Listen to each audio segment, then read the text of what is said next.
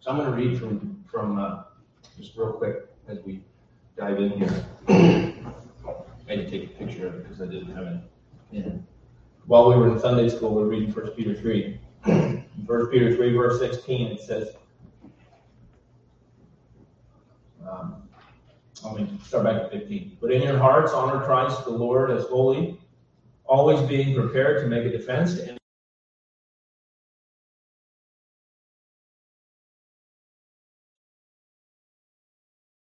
in a way that people would come to you and say, what is this hope that's different in you? It's not everywhere else I look. And when they do, you should be prepared to make a defense for this faith.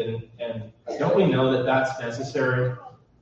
That in this world that we must make a defense. Is it like a defense hasn't science disproved and yada da da da. And so we must prepare for that, right? To anyone who asks us for a reason and the hope that's in us, yet do it with gentleness and respect. Now here's the focus here. Having a good conscience, knowing that their offense wasn't about you, so that when you're slandered, those who revile your good behavior in Christ may be put to shame. Now, let me put that in today's vernacular. If you do the right thing, then those who are reviling you for doing the right thing may be put to shame. They'll get their justice, right? When? Here? Maybe. Next week? Let me ask you this, and you can just shake the heads, yes or no. If my motivation for doing the right thing was so that those that slandered me would get theirs, is that pure or impure? Or I should say, is it pure? Yes or no? No. So that's not the right motivation. So when we read there from 1 Peter, Peter's not saying, you stick in there and you'll get them, right? They'll get what's coming. That's not. Have you ever sensed that in yourself? As being a motivation, maybe to stick to it? Okay, now hold that thought. If you've had that sensation, if you've had that motivation creep up within you, when you have the choice of doing right or wrong, and if you do what's right, maybe you do it just in front of somebody, and then those that said you were doing wrong, boy, they got what was coming. If that was your motivation, it would be impure. Who would know that motivation other than yourself? No one. But God. Right? The one who searches the hearts of men. So the when this will certainly happen. Some injustice can happen here. But when this will happen is specifically the time that we're talking about here in this text. When the secrets of men's hearts. If I did something with that impure motive, you could look and go, he is doing well. He's done right. He's a good man. She's a good woman. But you don't know my heart. And I don't know your heart, and there's a way to abuse that. Right? But let's just consider that scenario, and that there's truths residing where we can't see that can determine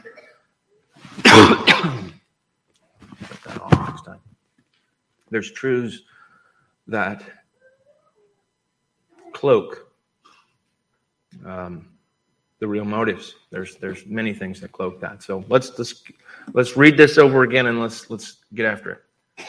So verse 10, for we must all appear before the judgment seat of Christ. Now, when he says for, that means we refer back. So we remember in verse 9 last week, we were in 2 Corinthians 5, and Paul says, because, we could go in verse 1, he says, because this tent that is our dwelling place, that's our body, that's temporal, this is the place that we reside, because it will be folding up because we're perishing. We know we're perishing. We know that death's inevitable. Paul says that's okay because we have a building from God that is not made with hands, and it's eternal. And so we want to be either in this one or in that one, because we don't want to be unclothed, right? Rather clothed. And we don't want to be clothed with mortality, but we want to be swallowed up by life. And that's what Paul was saying to the Corinthians. He was saying, I've endured all these hardships, and I've come face to face with death and with trial and with disease, and I've done all these things, and I still persevere. And let me tell you my motivation. And he says in verse 9, therefore, in light of those things, that God is the one that's prepared us to be swallowed up in life, and that our mortal would be cast off, and it's God that's prepared us for that. And he says, that's what motivates me, and that is why we make it our aim, verse 9, that we want to be pleasing to him. We make it our ambition that we want to be pleasing to him. Verse 10, for we must all appear before the judgment seat of Christ. So he says, my motivation is the confidence that God is going to swallow up my mortality with life. And chiefly, my motivation, my pure motivation. He says he has a pure motivation, a pure ambition. It is because there will be a judgment. It's because Christ will ascend his throne, and he will see to the innermost being of Paul and of me and of you, and he will know the motives for which Paul acted. And he will deliver out, as our text says here, we got to appear there, that everyone may receive compensation for his deeds, wages for his deeds done through the body in accordance with what he has done, whether good or bad. All right, so let's try to be a little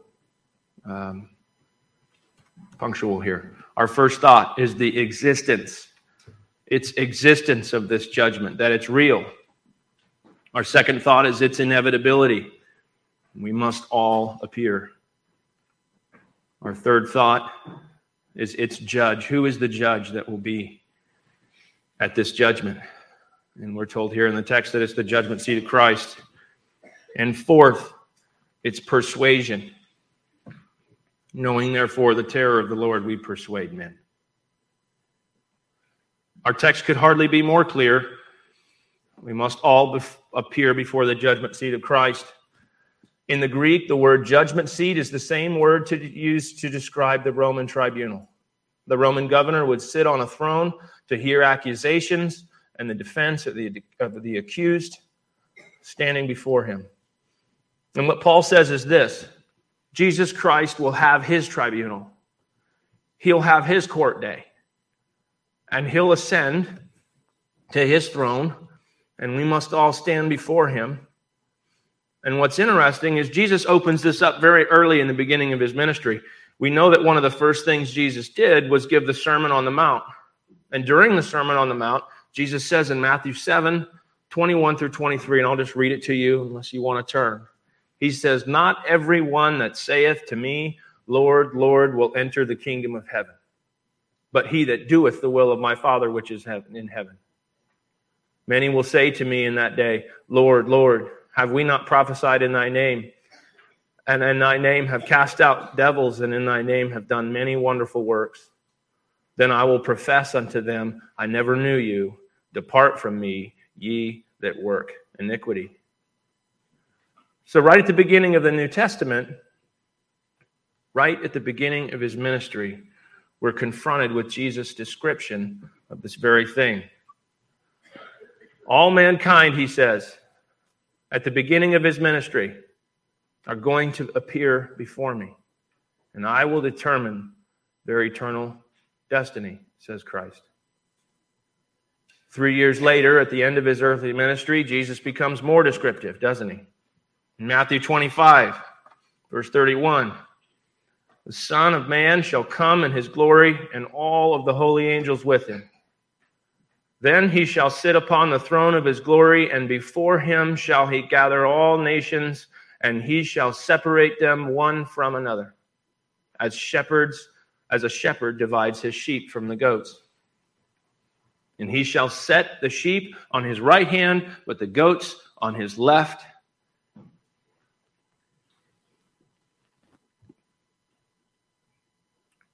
We know that there are certain times of the year that shepherds need to divide the goats and the sheep. And they need to run them through different gates and into different fields and keep them completely isolated. You must keep them apart. And so Jesus says the great judge, he knows perfectly who are his own sheep and who are the goats. And on that great day, he will separate all mankind into these huge groups. There'll be massive groups. On the right, one, and on the left, the other. But not just Jesus teaching Jesus teaching, that the whole of the New Testament speaks of this judgment and eternity. Let me just read for you Revelation 20, 11 through 15. John says, "And I saw a great white throne, and him, Jesus Christ, who sat on it, from whose face the earth and the heavens fled away, and there was found no more place for them. And I saw the dead, small and great, stand before God, and the books were opened. And another book was opened, which was the book of life. And the dead were judged out of those things which were written in the books, according to their works. And the sea gave up the dead which were in it, and the death and hell gave up the dead which were in them. And they were judged, every man, according to their works. And death and hell were cast into the lake of fire. This is the second death. And whosoever was not found written in the book of life was cast into the lake of fire." Now, this is the witness of the entire Bible, is it not? That our God is a God of judgment, that he's a God of justice, and of right, and of fair, and of straight judgment. Didn't God judge our first parents when they defied him? Didn't he judge the world at the time of Noah? Didn't he disperse the people of the Tower of Babel, or Babel?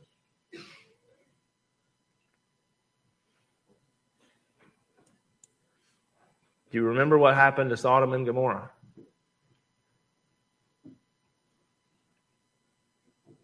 Didn't he let the people of Israel's bones bleach in the wilderness when they defied him?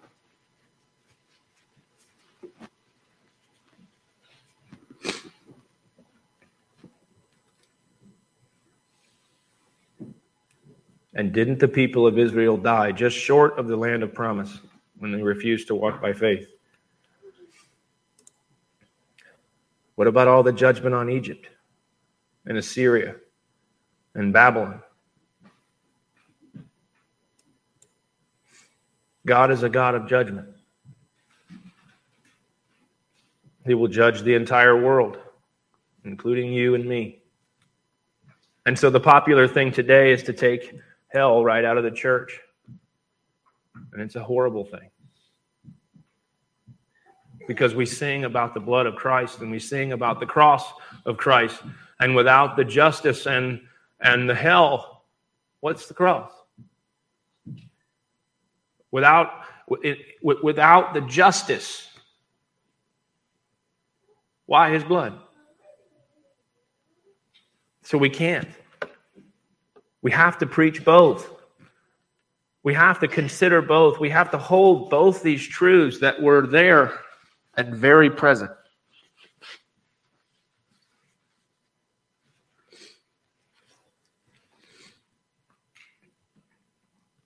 Not only the Bible speaks of this justice, but our own conscience knows that we'll be accountable for our deeds. Our own consciences long for justice in our own lives. Right? When we are wronged, when we see someone else wronged, when there's injustice in politics. Have you ever had feelings about that?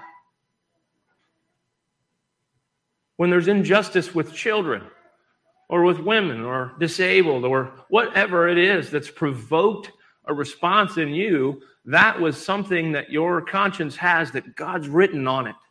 Because he's just and then we're made in his image, we seek there to be justice. Fair?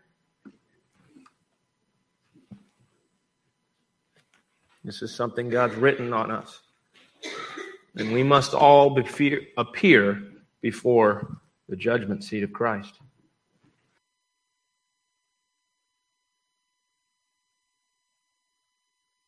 Key word, and it's our second thought.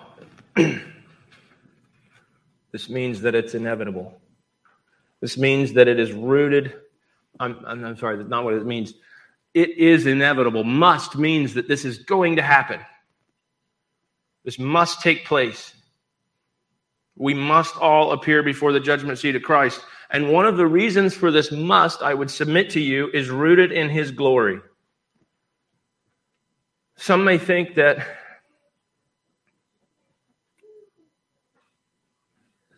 this judgment might be God finding out what you've been up to. This is when, like, he hasn't been seeing these books, and these books are being opened, and then God's going to look in there and go, oh, David, looking in your file here. What do you have to say for yourself? No, God doesn't have to find out about these things, right? He knows them now. So this coming, what I really want to focus on here is I want to think about precisely what's happening and the reasons why when we appear before this judgment, this judgment seat. And I think we must go there is so rooted in his glory, because this isn't about him finding out what you've been up to. This isn't about the angels finding out what you've been up to. This isn't about other people who are in the same courtroom finding out what you've been up to. I think it's keenly about you finding out the real basis in your heart. The heart is deceitfully wicked, and who can know it? Not even you. But God will make that clear here.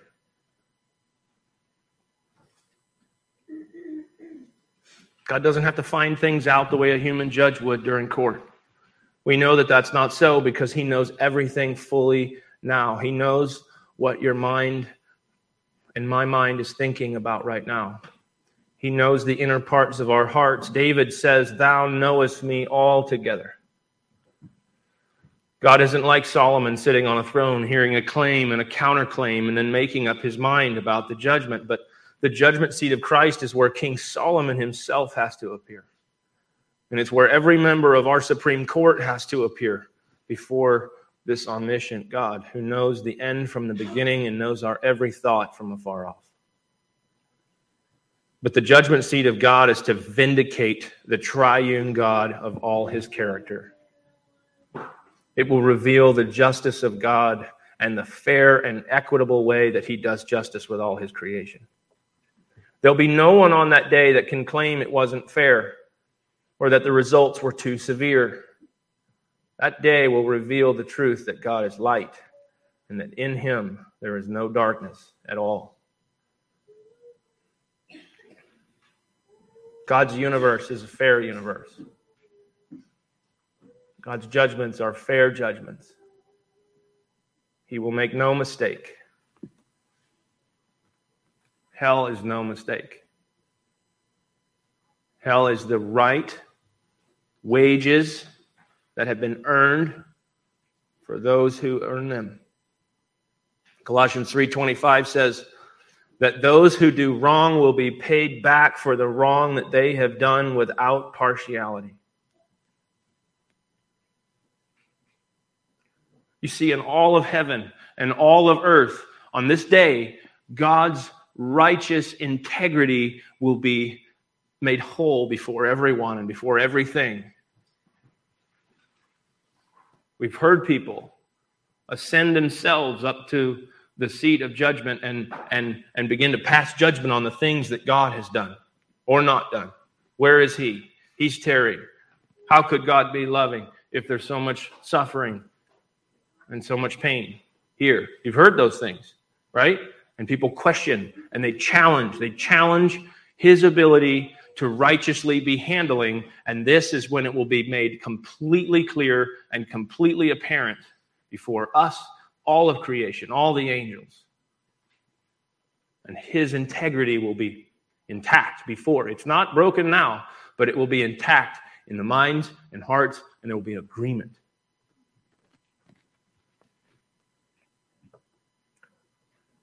And secondly, this must, I kind of touched on it already, is rooted in the inequalities of this earth. Sometimes innocent people are sent to prison. Bad guys with too much money pay lawyers for not guilty verdicts. God's people have been persecuted. They've suffered righteously.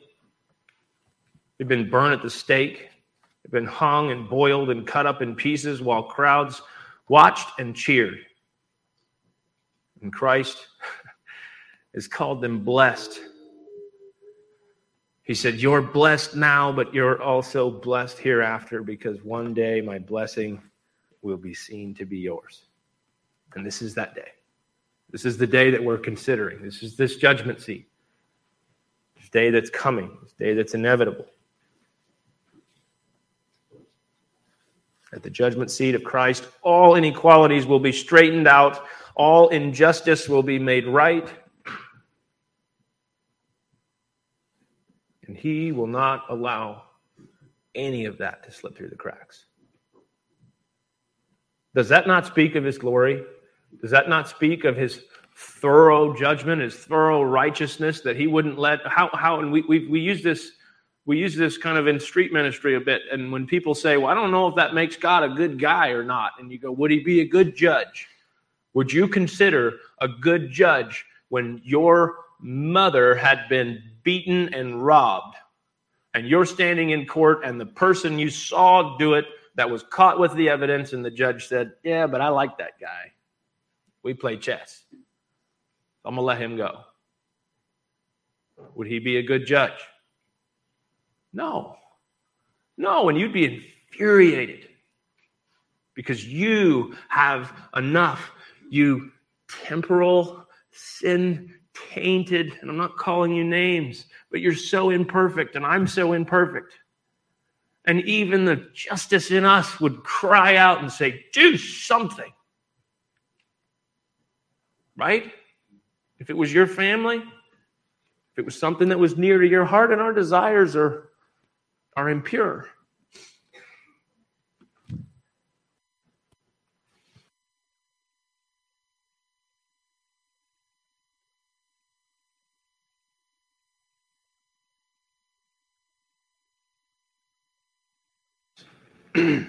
All the things that have been thought to be gotten away with will become plain and clear, and there'll be a righteous distribution of punishments and rewards.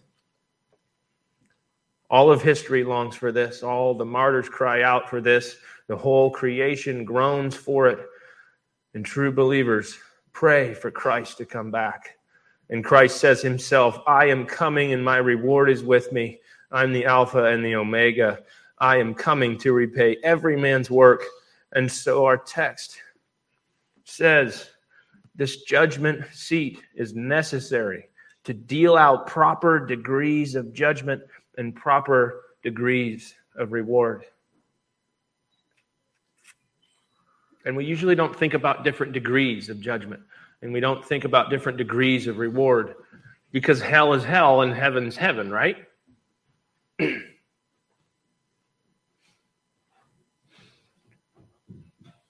sorrow in hell is full, just like the joy in heaven is full. But both hell and heaven have their degrees, and one star outshines another in glory. The martyrs will have a larger capacity to receive the glory in Christ than will the non-martyrs, as a general rule. That's what Paul says. It doesn't mean that one cup is less full than the other, but this was helpful to me. It means that one cup may be larger than the other. They're both still full. but one has a greater capacity to receive the glory and then point it back towards Christ. In verse 9, let me see if I can pull this together quick. In verse 9 of 2 Corinthians chapter 5, he says that we make it our ambition to be pleasing to him, whether here or absent. And we know from his former conversation that means here with the Lord or absent from the Lord. So let's make it really super simple. He says that if he's with the Lord, his ambition is to be pleasing with him. Did you know you'll have ambition in heaven, believer? We're not going to be just consumed into this oneness and then have no drive or passion.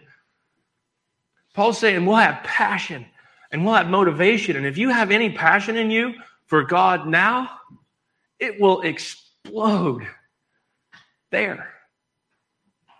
It'll explode and it will be full.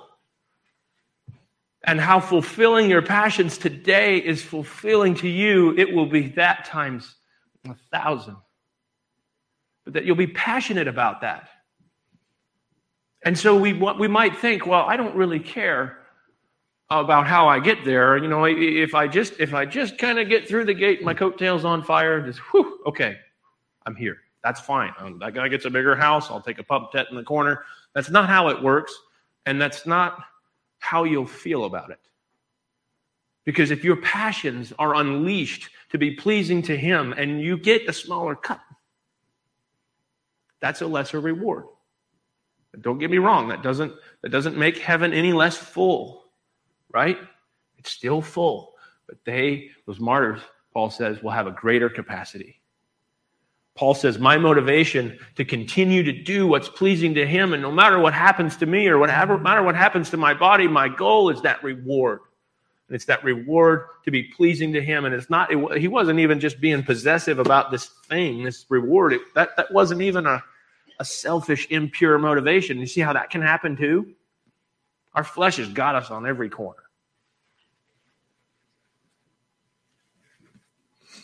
Let me get back to the point here.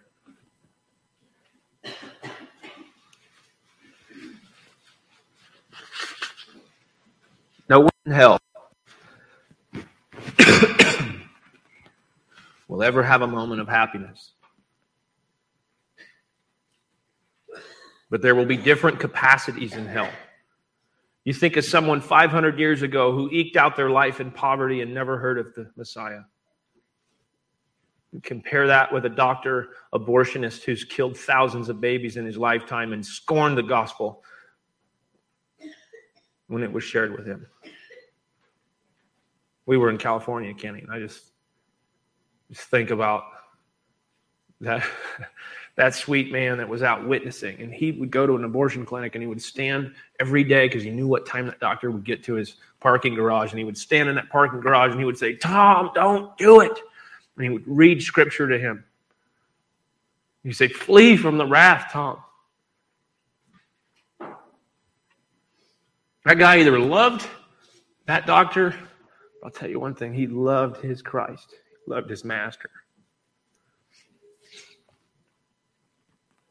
If he continues and doesn't repent, there has to be a differing degree of hell for different severity of rebellion. It says in our text, according to the deeds that they've done, whether good or bad. It will be in accordance, their compensation. If you work harder, you should get paid more. That's right, regardless of your politics. That's God's economy. And your compensation will be for your good works, and they'll be for your bad works, and there will be varying degrees. Surely there will be an inequality of suffering in hell. And that agonizing worm of memory that does not die, it will focus on all the murdering and rejecting the gospel he's ever done. And so our text says it plainly. Everyone may receive compensation for his deeds done through the body in accordance, and I've underlined in accordance with what he's done, whether good or bad. So God doesn't just have the judgment seat for his glory, but he also has the judgment seat so he can measure out for every individual the extent of either their future sorrow in hell or their future joy in heaven. It's what I read to you from Revelation 20. It said twice in that passage that every man will be judged according to his works. And maybe you thought we'd be judged according to grace.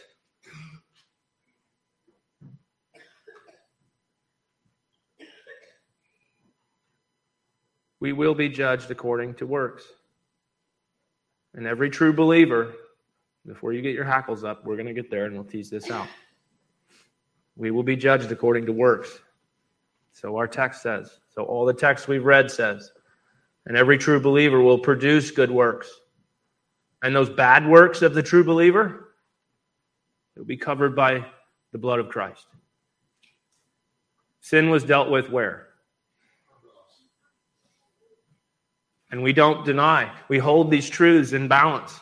We don't deny that our sins of the believer, the repented believer, the one who's been given a new heart, that his bad works on this day of judgment are covered by the blood of Christ. So the believer will be judged by those works in Christ, and he'll be received into glory in Christ.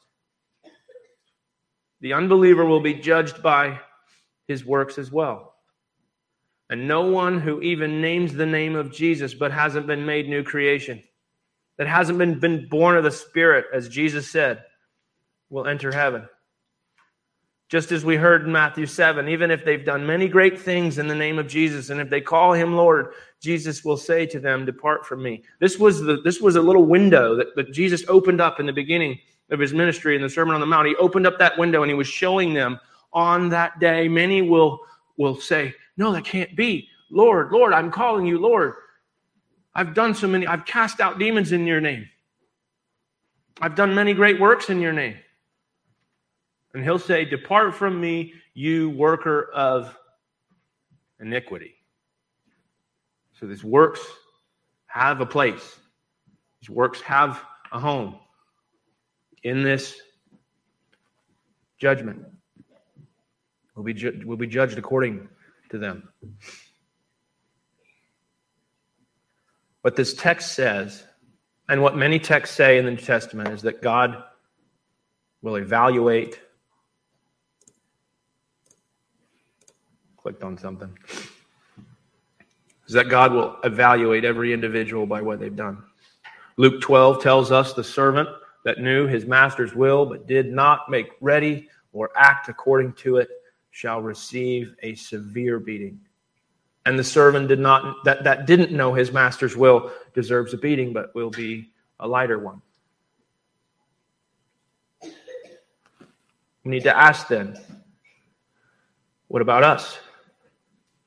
What privileges have we had? How have we responded to those privileges? How are we responding now? How are we using the means of grace that are available to us? The things that are available to us and have not been available to any other age in history. You know how many Bible apps you have on your phone? Carry with you? You don't have to hide to read them. You won't fear death. You won't fear jail. You can go right out on the street. You can share the gospel. You have resources. You have video. You have streaming. You have podcasts. You've got teachers. We have so many resources. And plus, no persecution. Yet, but we don't. You might get somebody angry with you, but that's not persecution. You don't have fear to do what's right, to be holy. We ought to be the most holy people walking the face of the earth right now. We have more means of grace at our disposal than any other generation. But you see, what Christ is saying, when you appear before me, you will be judged by me. And so Jesus is the one who will determine our future. Every man, woman, boy, girl must deal with the Lord Jesus Christ. Jesus is our destiny. I don't know how many times in just the last couple of weeks I've heard somebody say, "What this world's coming to, it's going to hell and you know what," right? I'll tell you what it's coming to this day. It's coming to Christ. The whole world.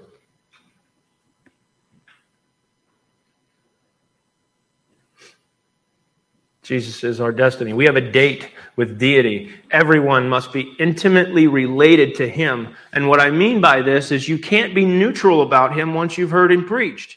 You're either rejecting him or you're receiving him. You're either bending the knee to him or you're pushing him away. You can't stay in the middle. There's no safe zone in the middle. You can't remain neutral.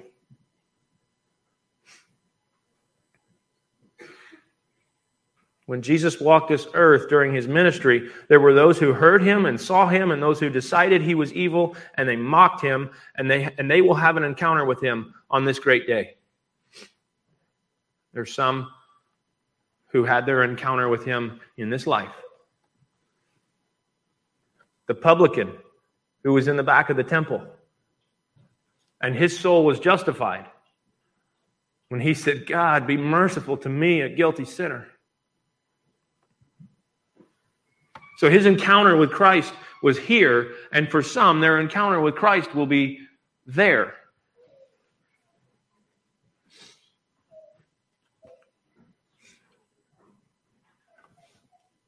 Our text says we all must appear. This is all of creation. Angels will be judged. Believers are going to be judged. Unbelievers are going to be judged. Angels who've never fallen will be judged and found to be faithful. Angels who have fallen, even the devil himself will be judged and condemned to the place where they will never die, yet always be dying. Unbelievers who are great and small will be judged, says Romans 2.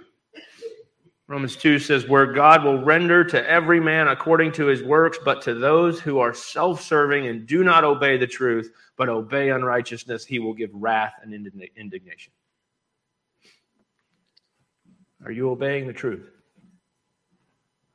Are you seeking that encounter and that confrontation with Christ here, while it is day, while you can, the day of salvation is at hand? Because you will have an encounter with him.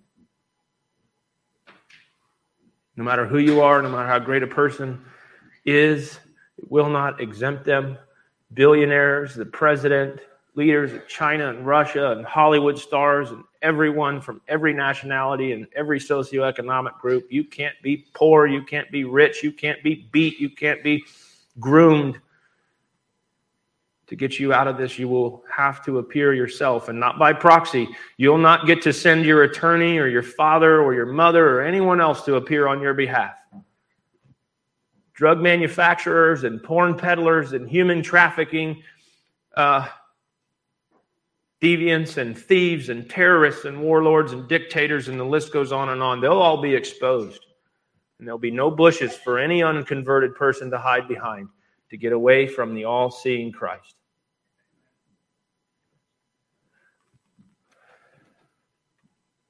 Church-going people who've attended faithfully for all their life, but have never bent the knee to Christ and have been given a new heart and been fully exposed. They will be fully exposed. Believers will be there. Paul tells the Corinthian church that we all, and he doesn't say you, and he doesn't say just me. He says all of them. And it doesn't just mean the unsaved either. We all, Paul says, I too will appear. In Romans 14, we must all stand before Christ. Each of us shall stand and give an account to God. Not only the goats on the left, but the sheep on the right. This is where it starts to get challenging here. How will God do this? How will his people who were blood-bought be judged? A lot of people have wrestled with this, and I'm going to just speak to what I'm certain can be supported, and the rest we'll save for a later time. I believe that God's people will be judged on that day, and it will be vindication, not humiliation. Let me repeat that. The believer will be evaluated by Christ on that great day, and it will be a vindication, not a humiliation. Let me explain this. Because they will be judged as God truly regards them now in Christ. It's an absolute reality, if you're a believer, that you're in Christ. And you'll be judged as if it were him. Now, God's people have stood before human courts many times, and often they were said to be evil people, the scum of the earth. Let's crucify them. Let's saw them in half. Let's boil them. Jesus says to them, you blessed ones, all your sins are wiped away in my blood. Enter now into the joy of your Lord. And that means that no matter what happens to them,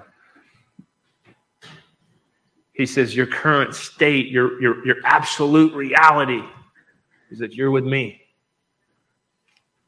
And that your blessing will be made, will be known. My blessing will be known to be yours. How will Christ enter into evaluation with his people's iniquity? Paul says we must all appear and receive the recompense or the payment or the wages for what we've done in the body, whether good or bad. This seems to say that even though Christ has thoroughly and completely removed the condemnation for his people's sins, and we know that's true, that there still will be a revealing of it at this time of judgment. Our church forefathers say that there is no inconsistency. Now, listen carefully to this. Between denying all merit to believers. It's not by works of righteousness that ye are saved. Right? There's no inconsistency by denying all the merit. It was not your work, believer, and teaching that they shall be rewarded for their works. There's no inconsistency there. Yes, every sin will be wiped away, and they will all be saved by grace, and they shall also be rewarded according to their works. Both are true. Moses looked for the recompense of the reward, and therefore he despised the treasures of Egypt. Paul said in his last days that laying up the reward in heaven. We're all familiar with Matthew 6. Do not lay up for yourselves treasures on earth, where moth and rust destroy and where thieves break in and steal, but lay up for yourselves treasures in heaven, where neither moth nor rust destroy, and where thieves do not break in and steal. This treasure, this reward, still needs to be washed by Christ, because even our best acts are filthy. And that's why I describe it. You can look at this long enough and it can start to get confusing. You can look at this long enough and say, it wasn't by any of my works, but I'm going to be rewarded for my works. But aren't my works filthy rags? Aren't even my best works? And the answer is yes and amen. But it's Christ that when he even washes your works, and that God had foreknown you, believer, before the foundations unto good works, says Ephesians. And those good works that you can only produce when you're connected to the vine, that you could produce fruit of the Spirit because Christ is the vine, and that he sends the life through you, and then you bear fruit, and for you to be rewarded of that. That's not, there's no conflict there. I think this is a helpful scenario. So bear with me. Luke 19, 11 through 27, if you want to make a note, but I'm going to read this quickly. Now, while they were listening,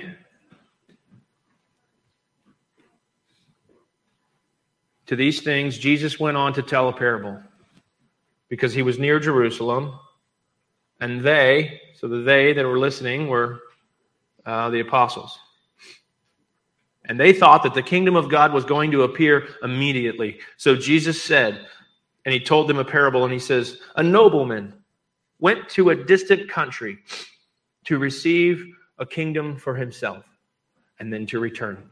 And he called 10 of his own slaves and gave them 10 minas, and said to them, do business with this money until I come back.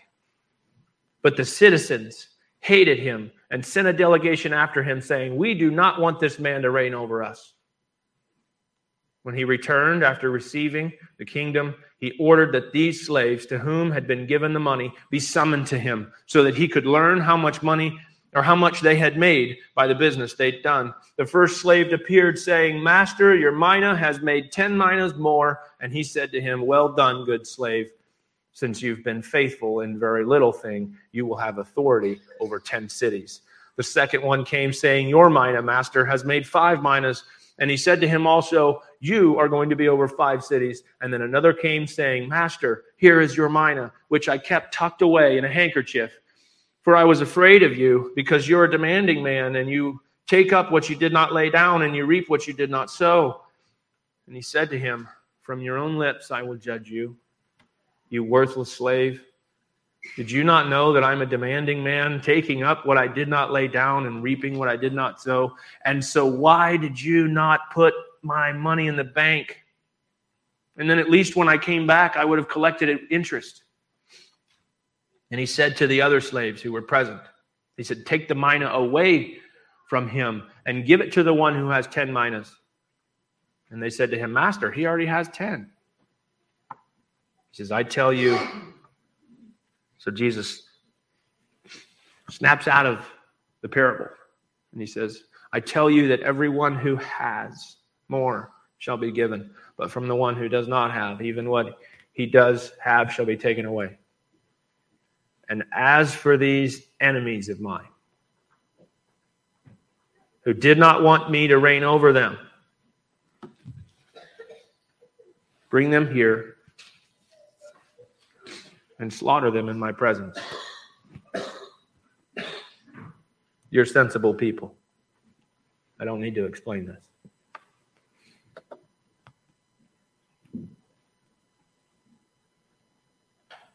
So here's what we understand. The Bible teaches us that there will be differing degrees of reward at the final judgment. Even though every single believer will be complete and have complete joy for eternity, and every decision Christ will make on these matters will be straight and fair and just, no one in heaven will look at someone else who has a greater reward and say, I deserve that. Okay, this is clear. One last thing that I want to answer. It's the bottom line. How will God expose the sins of his people on that day? I found this from John Newton, and this is, I think, really helpful here. Newton says this: when someone asked him this question, and I'm going to ask you all to pay really close attention. This is our conclusion. When someone asked Newton this question, will the sins of believers be publicly declared on that great day? He says, the fact that we're going to be judged cannot be designed to weaken what we're taught on almost every page of Scripture, of the free, absolute, unalterable nature of justification, the benefit of which as to the forgiveness of sin is signified by the phrases of blotting out, not remembering, casting behind the back, and into the depths of the sea. The sins of the believer are so effectually removed that even if or when they are sought out, they cannot be found. For Jesus bore them away. Believers are complete in him and clothed in his righteousness. Who can bring a charge to God's elect? But then Newton goes on to say, that doesn't mean that God wipes away from his memory bank the sins of his people, or Does he say that his people will forget those sins in their totality? Let's think of it this way. When have we had the sweetest spiritual times in our lives? If you can consider a time when your nearness to Christ has been the sweetest, hasn't it been when your awareness of sin and your awareness of redemption and forgiveness were both at their maximum?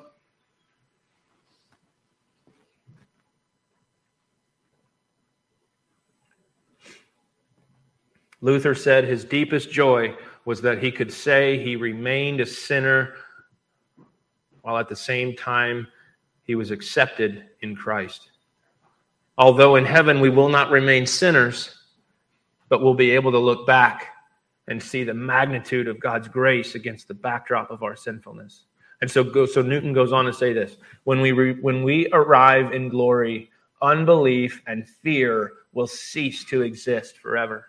Nearness and communion with God will be beyond what we can now think or believe, and therefore, the remembrance of our sin will not be quenching of our bliss. It may feel heavy, it may feel hard now remembering our sin, but there, when fear and unbelief is gone and nearness and communion with God is so big,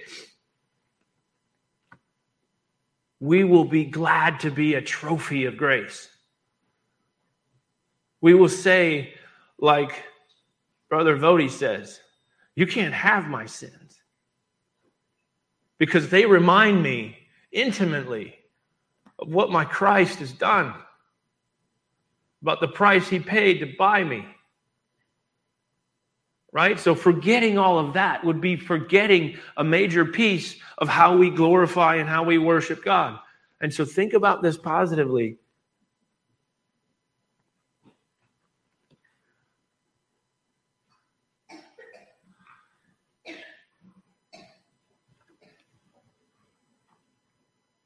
How could we appreciate the glory of salvation without the remembrance of our sins and what he's done to save us? God will expose our sins on that day, but this exposure will be only to magnify his grace. And we're not going to remotely get as far as I thought.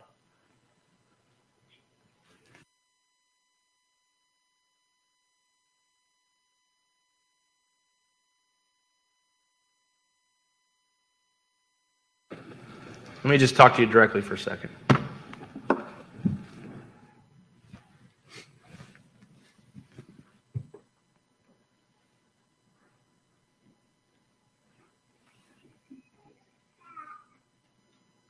If you're worshiping, if you're fond of Christ, if your affection for Christ, if your love for Christ has something to do with your knowledge of your sinfulness, something of this judgment seat that will be for his glory and for your capacity to worship him in eternity will be you understanding the truth about the depths of your own heart. That's what will be revealed. It'll be revealed to you. You'll understand every activity that today might seem noble, but had a sinful motivation. That's the negative side of this ledger. You'll learn greater than you've ever learned the depravity that's in your heart, and Christ will be there, and he'll say, I bought that one. And so you'll actually see what he paid, and you'll glorify him all the more. And I think another thing is true. I think you'll be surprised, and not by how many of the wrong things you've done or maybe the empty activities that you've done, but I think you'll really be surprised at how many of the right things that you're done, that are done. Paul says a lot of things that we would be challenged to say in Scripture. He says that he's after this reward.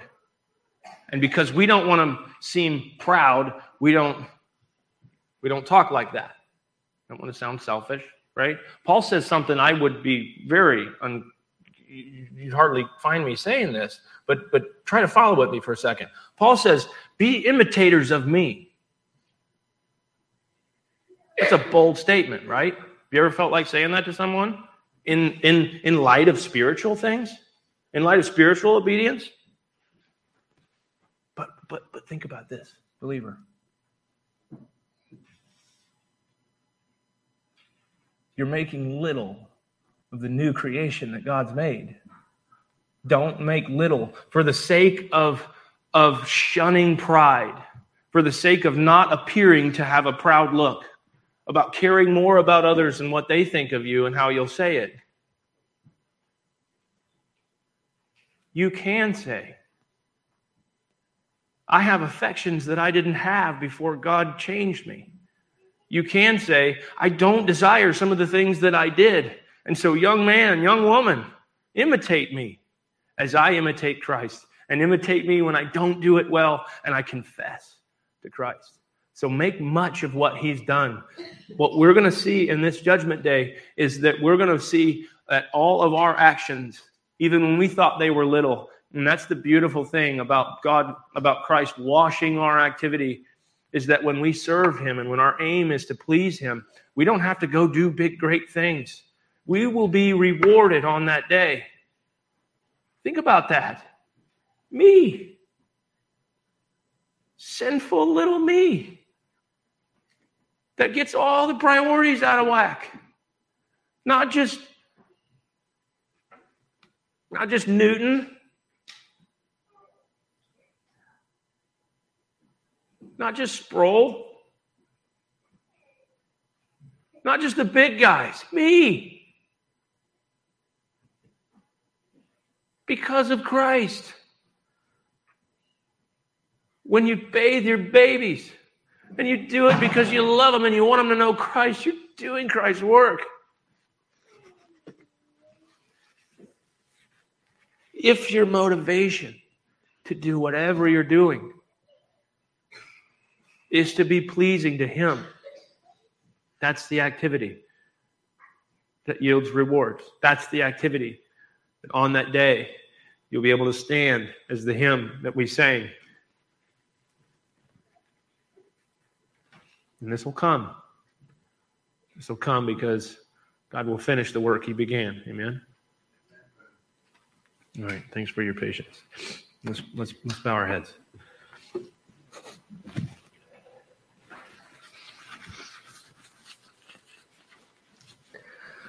Father,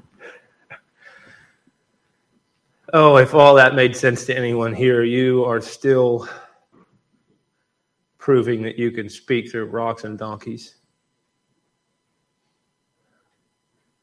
Lord, we confess to you that the truths about this great day are high, and they're challenging, and they're tough. And it's hard for us to span the difference between the reality that we see and feel here and Lord, it's only by your grace, and we acknowledge that it's only by your grace, your Spirit, and by your mercy that you would lay upon us a view of eternity. Lord, that you preserve this word that we can go to learn about the reality of this world around us, about ourselves, this reality about our judge. And how for the unbeliever it is a terror. But for the believer, that we'll be judged by the one who loves us.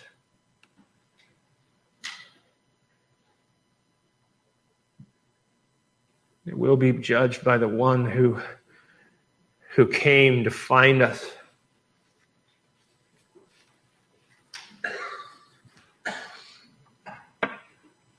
Father, we thank you for this work. We thank you for your glory and your righteousness and your consistency. And that we don't need to seek revenge because justice is yours. Help us to believe that, Father. Help us to bow our knee to your truth. Be obedient to you so that we can stand. And whatever glory, whatever reward and crown, Lord, that we would see rightly why we don't deserve it, but he does, and we would throw them at his feet. Help us to do it, Lord. For your son's sake, we pray. Amen.